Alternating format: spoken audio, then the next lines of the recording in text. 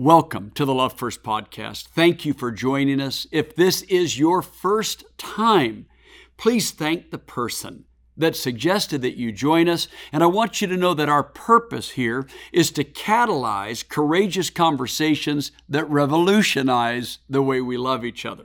If you're returning, thank you for liking, subscribing, and sharing. The holiday season, no matter what year, can be both a blessing and a real challenge. COVID has certainly added to the challenge, as has the polarized and controversial season of our politics. Leading up to Thanksgiving, there were online suggestions, podcasts, posts for how to survive the politics of Thanksgiving conversations. Oh, we know that politics can really light up a conversation and can even separate close friends and family.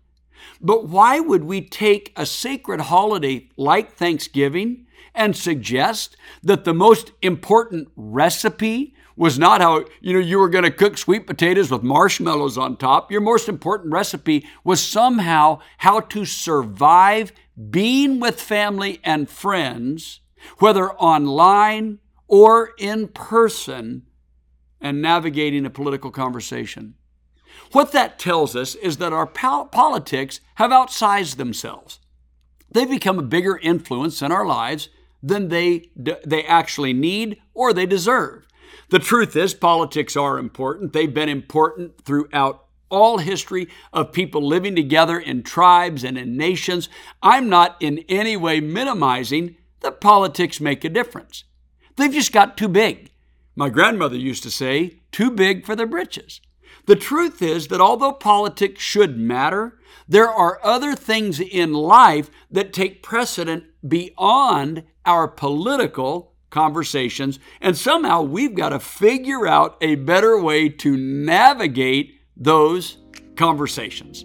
So this evening, we're going to take some time and talk through how do we equip ourselves for conversations around disagreement. Thank you again for joining us for the Love First podcast. Let's get into this conversation. Love first, I know. Love first, I know. Lord, take control. Lord, take control. Love first in my soul. Love first in my soul. Lord, take control. Lord, take control. So, when we look at the ministry of Jesus, one of the things we realize is he literally intersected all parts of society. So you can see Jesus with his family, right? Those are the early scenes of Jesus with his family. You see Jesus in his community. We see Jesus with his followers. We see Jesus in worship settings, whether it's at the temple in Jerusalem during one of the feasts, or it's in his home church, his home synagogue up in the northern region around the Sea of Galilee. We see Jesus interacting with political officials. We see him interacting with soldiers. We see Jesus interacting with tax collectors. Jesus is always moving in and out of various parts of society. As Jesus engages those parts of society, and as they engage him, he always raises the question, have you thought about this deeply? Have you considered what you're doing? Have you considered why you're doing it? So he asks questions, for instance, at a dinner conversation where there's a woman in town that has a very nasty reputation. The religious leader that is hosting the dinner is incensed that this woman is there. And instead of Jesus joining the religious leader in kicking the lady out, Jesus challenges the religious leader. Now, I want to make sure you get the picture here. The woman was not invited. It's not her home. She wasn't on the invite list. She showed up, made her way in, and to a degree made a little bit of a scene. She's at Jesus' feet. She's crying. Her tears are making his feet wet. With his tears and her hair, she's washing his feet. She kisses his feet. It's a bit of a scene. So when the religious leader who owns the house, who bought the food, who made the invite list, says, that lady doesn't belong, rather than Jesus joining his host, the person that invited him, Jesus challenges his host and actually takes up for the woman. And basically what Jesus says here to his host, you're not seeing this thing for all it is. You're missing something. And in fact, Jesus even says to this religious leader, do you see this woman? Well, of course he saw her physically, but you understand Jesus was asking a deeper question. Jesus does this all the time. So his cousin, John the Baptist, who was like the person that was the forerunner to Jesus' ministry.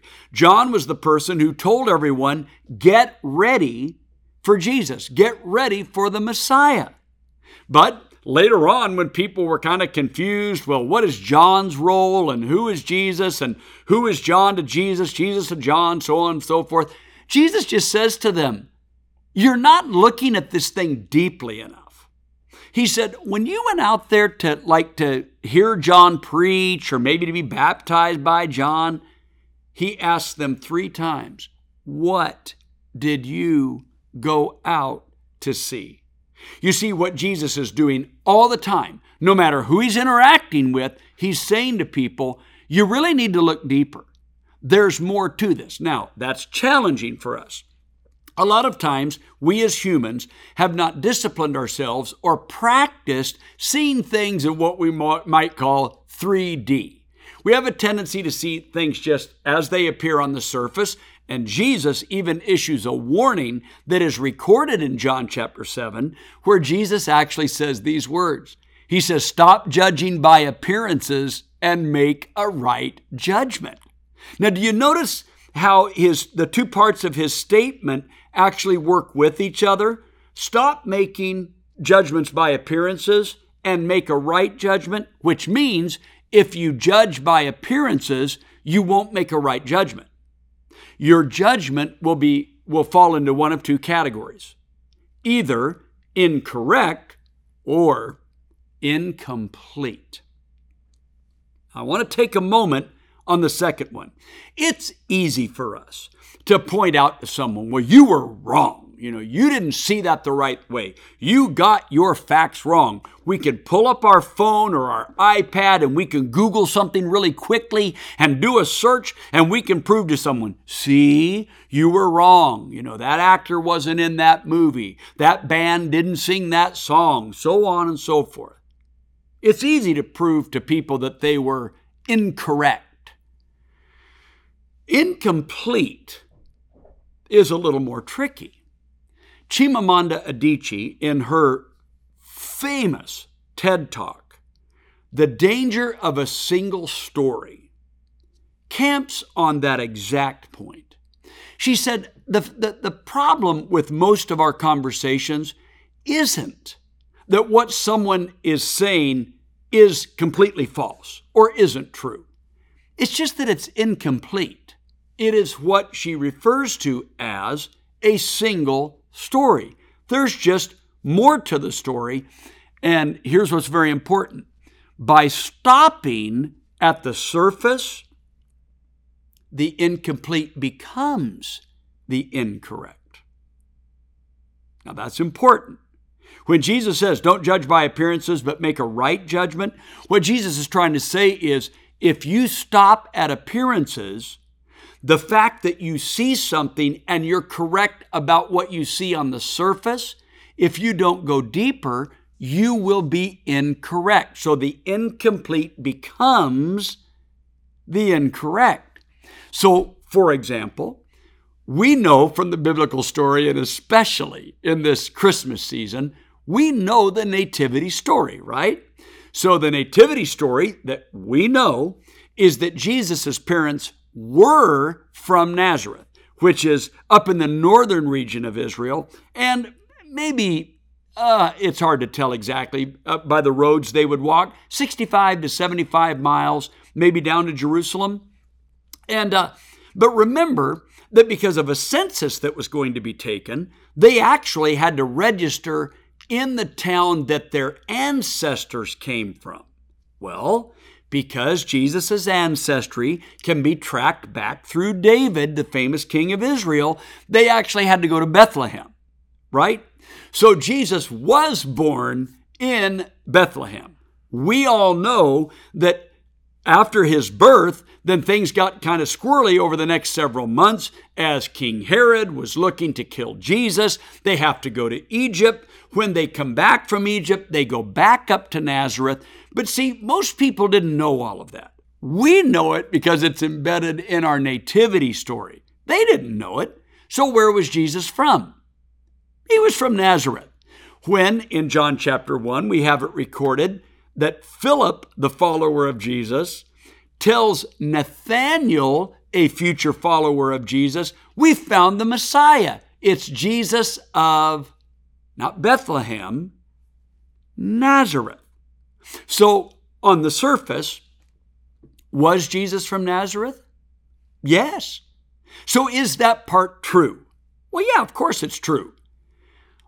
But was he born in Nazareth? No. So in the fulfillment of prophecy about the Messiah, that it would be Bethlehem of Judah, where the Messiah would be born, that matters. It matters that he's from Bethlehem. So in John chapter 7, when a big dust-up happens about who is Jesus and who should we follow him, should we not, there's this huge disagreement. The Supreme Court, the religious and civil ruling of the Jews, the Supreme Court, the Sanhedrin, was gathered, and they sent soldiers to arrest Jesus. And the soldiers were listening to Jesus' sermon, got distracted, decided not to arrest him, went back and empty-handed, which they got in trouble for. But then this big discussion starts. And the big discussion is about, where is this guy from? Where is he from? And the accusers say, well, he's from Galilee. Well, were they right on the surface? Yes. But had they dug deeper, they could have learned, had they chosen to, they could have learned that he was born in Bethlehem and that he did fulfill that prophecy. So this is an example of how judging on the surface, though initially correct, the implication that their surface judgment disqualified Jesus from being the Messiah turns out to be incorrect, right? So the incomplete story becomes the incorrect story. That becomes very important in how we begin to process these difficult conversations.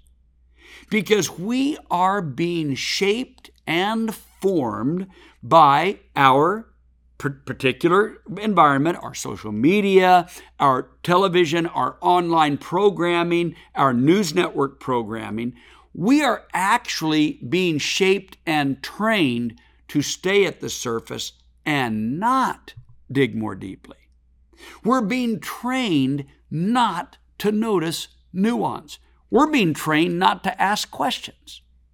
Now, some months ago, I got scammed. And it was wrong that the people scammed me, but it was my fault. What happened was I was looking up to purchase something online.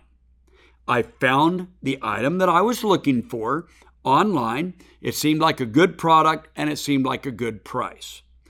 I had to purchase it online, which meant getting a particular kind of what we might refer to as like a card. Not PayPal, but a similar kind of card.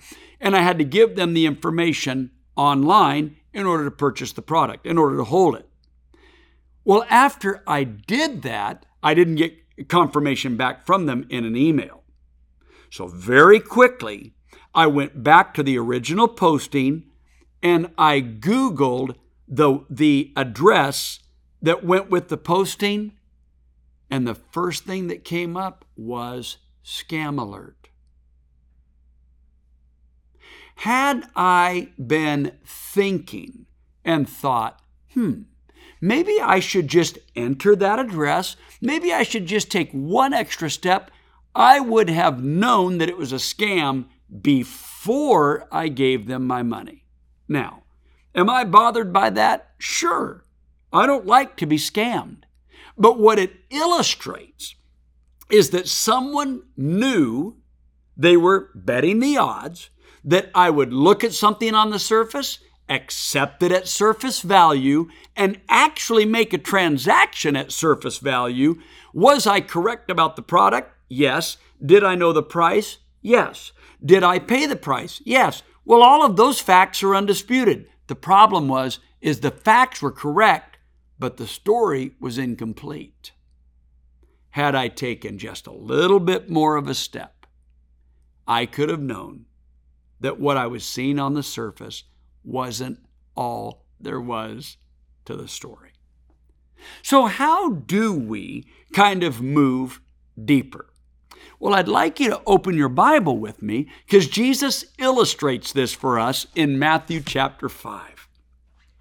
This is one of the most profound teachings in all of history. In fact, what I find interesting in my studies over the years is that even people who don't believe in Jesus, are not Christian, or even are perhaps atheist, look at Jesus' teachings in Matthew chapter 5, what we call the Beatitudes, and hold them as some of the most profound teachings in the history of humanity.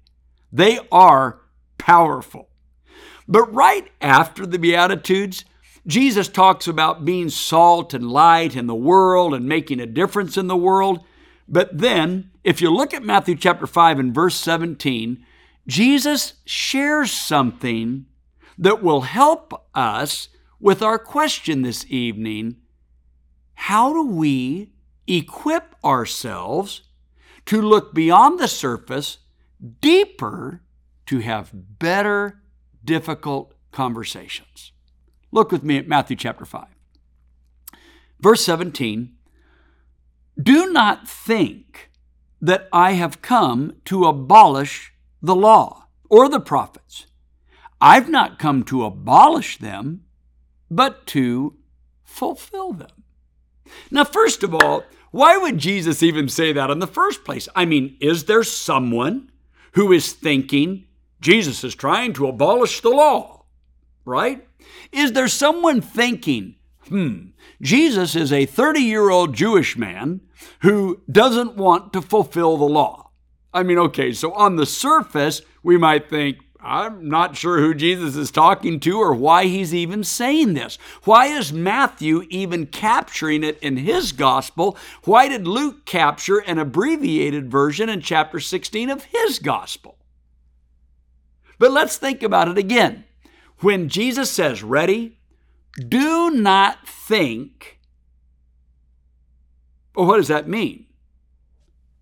Well, either someone is thinking it, or someone might think it.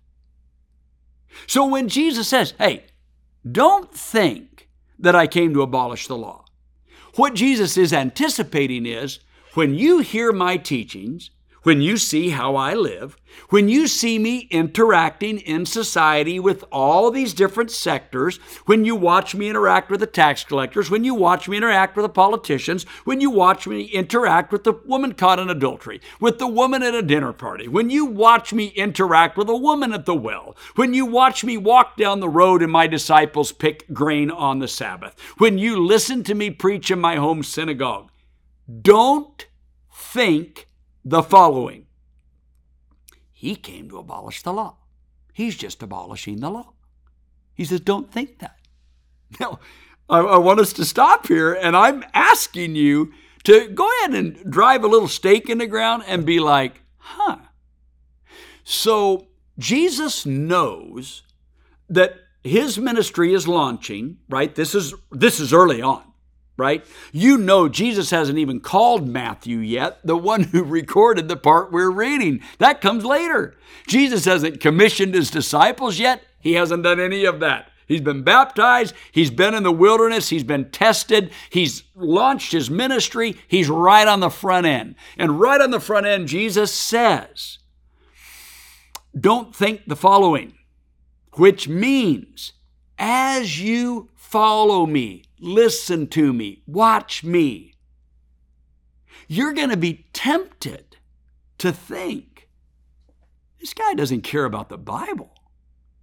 This guy does not care about the law. In fact, I think this guy is trying to do damage to the law. Now, I want you to hear this carefully. The word that Jesus uses here when he says, don't think I came to abolish the law, that word in the original language, Greek, okay, is this. It means to dissolve the law, disunite, overthrow, destroy, demolish, render meaningless. Jesus says, when you're listening to me, when you're watching me, when you're hearing what I say, who I say it to, you need to check yourself. And before you conclude that I just don't care about the law, that I don't care about the Bible, that I don't care about what God says, you need to look beyond the surface. You need to look deeper. Okay? Now let's read on. He says, I have not come to abolish the law of the prophets. Not only have I not come to abolish them, I've come to fulfill them.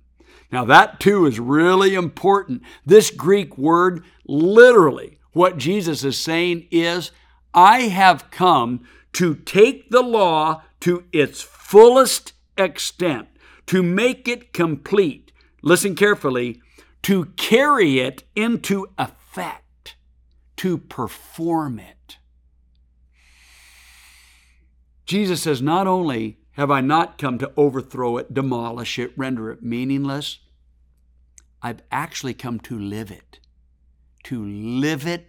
to its fullest. Well, where does he go with this? Where does he go with this? Well, what you start realizing is that Jesus begins to talk about people who say a lot about the law, but they don't actually try to live it. In fact, notice this. He says in verse 20, I tell you that unless your righteousness surpasses that of the Pharisees and the teachers of the law, you will certainly not enter the kingdom of heaven, the rule of the kingdom of God. And one of the things that Jesus says later in this very sermon is he says, the people who talk about the law but don't actually live it are kind of like people that build their house rather than on a rock or on a foundation, they build it on shifting sand. And he says the difference between the two isn't the house. The difference between the two is the foundation it's on. One of them is stable, one of them is not. What's the difference in chapter 7? Because some people implement the law of God and some people only talk about the law of God. Jesus said, I did not come to overthrow, render meaningless the law of God.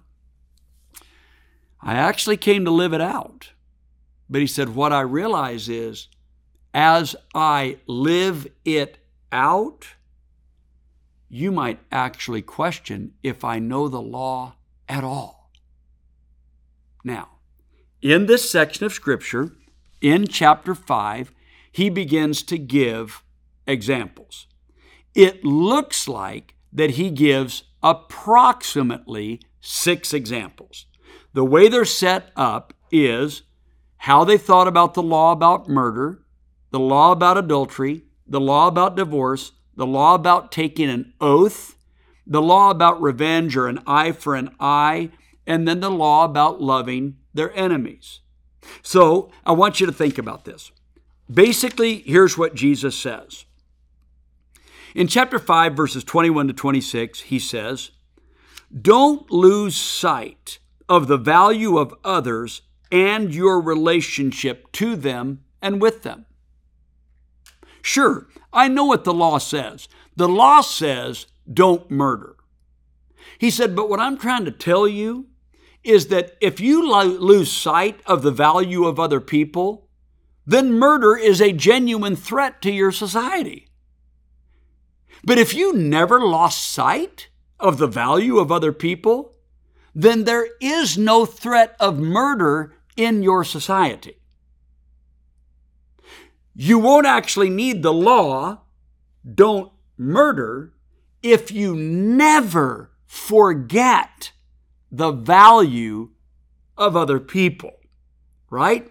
So he says, don't even look at people and look at them as empty-headed. Don't call them a fool. Don't let yourself just literally marinate in your anger and your resentment and your bitterness toward other people, because you'll end up hating them. And he says, what I'm trying to tell you first is that hating them is like murder. Why?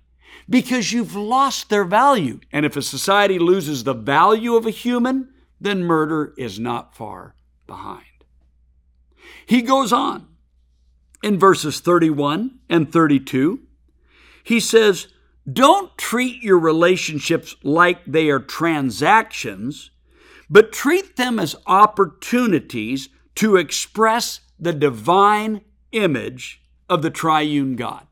You said, well, I don't see that in verses 31 and 32. What I see in 31 and 32 is a law about divorce. What Jesus says is, you only need laws about divorce if you look at your relationships like transactions. But if you understand that relationships are the place where you get to express your relationship with the triune God, then what is the relevance of divorce?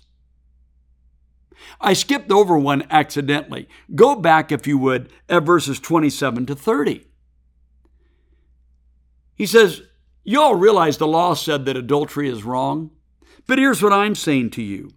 If you treat human bodies, your own and someone else's, as an object of consumption rather than a divine image bearer, then yes, adultery will be inevitable in your society. But if you don't think about your own body or the body of someone else as an object, something for you to use, but you look at those bodies as places where the divine image dwells, well, then what's the relevance of adultery? You see, what Jesus is saying is this. When you look at the law at face value, right? The Ten Commandments, don't murder and, don't commit adultery and don't do these things and so on and so forth. Jesus says, you understand that it's not that you're wrong about what the commandments say. It's that you're incomplete about what the commandments were meant to do. The commandments were meant to shape the people of God to where the commandments become irrelevant. I want you to go into the world of imagination with me for just a moment. As I was driving here today to prepare to record the podcast, I was listening to an instrumental version of the song, I Can Only Imagine. That song has meant a lot to me for years, but after my father passed away in 2014, it took on an astounding meaning.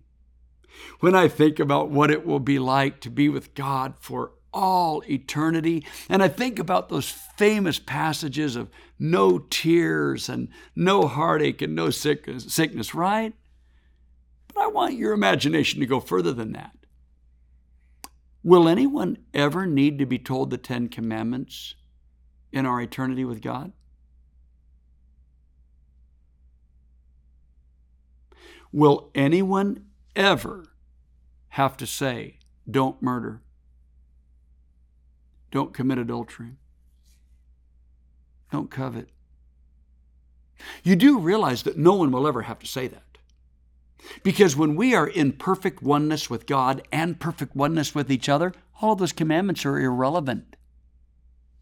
Isn't it interesting that the Apostle Paul in Romans chapter 13 says, you all do realize that the laws aren't for the righteous. They're for the unrighteous. Because people who hunger and thirst for righteousness, who don't forget the value of relationships, don't look at other people as objects, don't treat their relationships like transactions, they actually don't need to each day think to themselves, okay, remember, don't murder anybody today. They don't even have to spend the day thinking, don't hate anyone today. You see, what's on the surface requires a deeper look. Jesus goes on in verses 33 to 37, where he talks about taking an oath and letting your word be true. Jesus says, if you treat your word like a tool of manipulation, you're going to miss it. But if you actually give your word as a building block in a just and safe society, now you understand what your word means. So your word, like, yeah, hey, shake hands on it. I got it. Or yeah, the check's in the mail. Or here's the object online and here's the price, pay for it. Words used as tools of manipulation. Jesus says, don't use an oath that way. Don't use an oath as a way to manipulate society. Give your word. Let your yes be yes and your no be no. Give your word as a building block of a just and safe society. So what's on the surface? Well, how do you make an oath? What's behind that? You don't need to make an oath if you give your word as a building block to a safe and just society. So how is Jesus teaching us on the front end of this?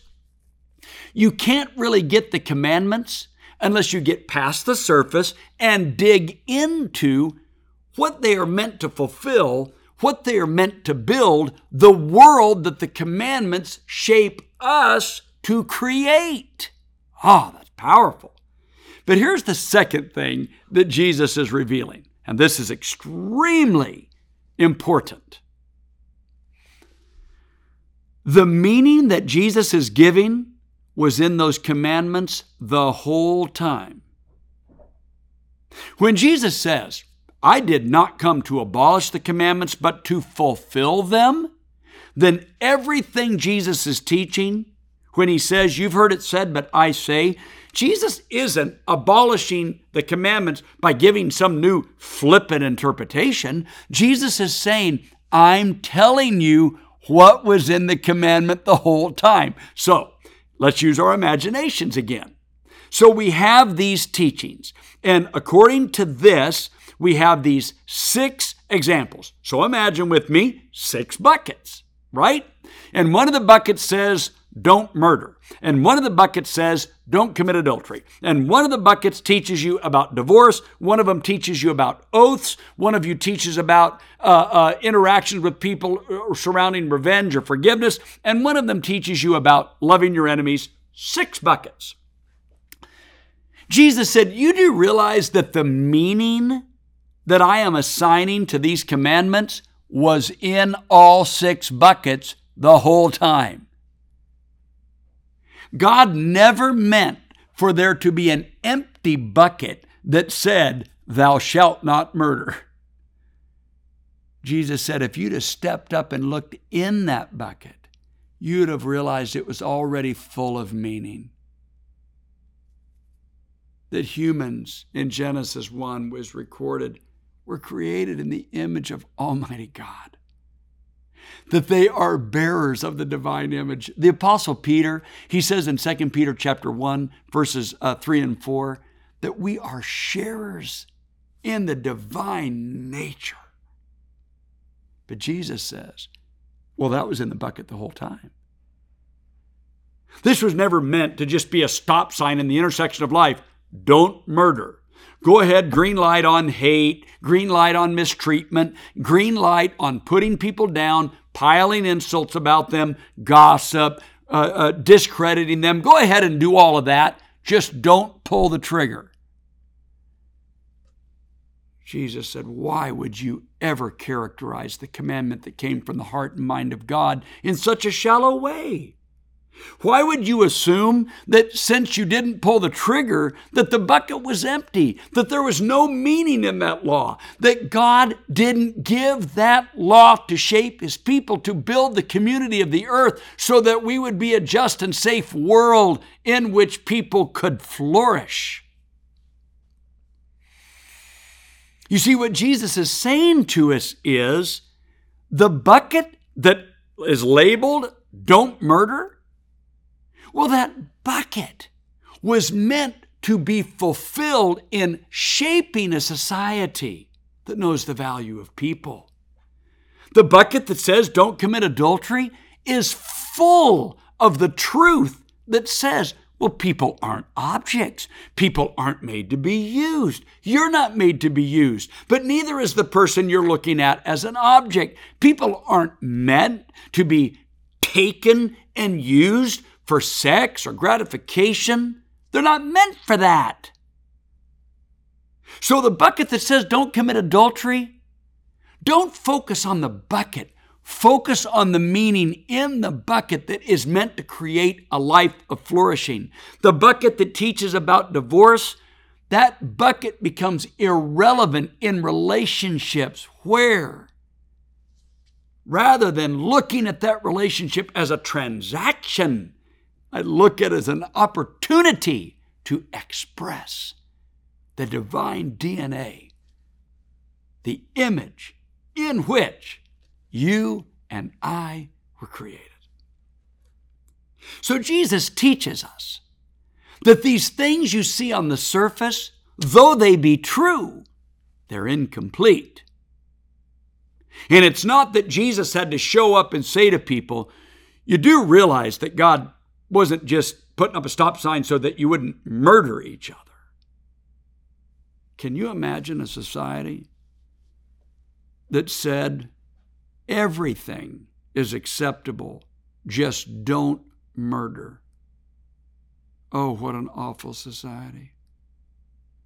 Or a marriage that said, treat people however you want, treat your spouse however you want, just don't go physically have sex with another human. But beyond that, treat them however you want. You do realize that that was exactly the deficit in society that commandment was meant to protect people from. You see, the wisdom of Jesus is so profound.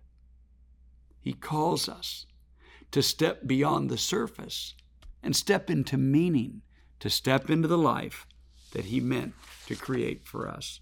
So I want to give you just a brief assignment, a little homework. Come on, I know it's the holiday season, but don't you want Christmas to go well? Don't you want our conversations to get better? Wouldn't you like for the transition of government to be better and more healthy and smoother than what we're going through right now?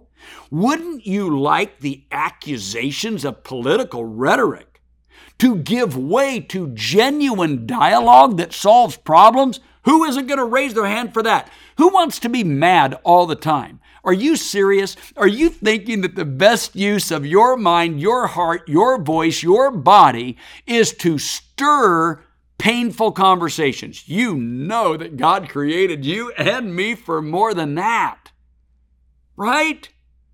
We're created for much more than that. We are created for flourishing. And that means these conversations need an upgrade. So, here's the assignment. You ready? Number 1, make a list of the resources that you turn to keep yourself informed about important subjects. Just make a list. Let me give you an example. Scripture, personal experience, friends, members of your church, people in your community, books, hey, a podcast, right? Online news outlets, academic papers or forums or conferences, a dissertation, broadcast news outlets, network news, cable news, NPR, PBS. You get the idea. Just that's my list. Make a list of the resources that you turn to inform yourself, to help you not get stuck on the surface. Number 2. So make that list. What resources do you turn to? Number 2, when you look to these resources, take a moment and write down what they contribute to the conversation. What do they actually bring to the conversation, right? So if I'm reading that book, listening to that podcast, talking to a friend, listening to someone on the news, reading a dissertation, whatever I'm doing, whatever I'm accessing, what do they actually bring to the conversation? For example, some might contribute data, charts, statistical analysis, timelines. Some of them might contribute archived information such as historical documents. Some of them might contribute legal or legislative history. Some might give us biographies, autobiographies, diaries, and journal entries. Some of them might give us video or audio recordings of events or interviews or lectures or speeches.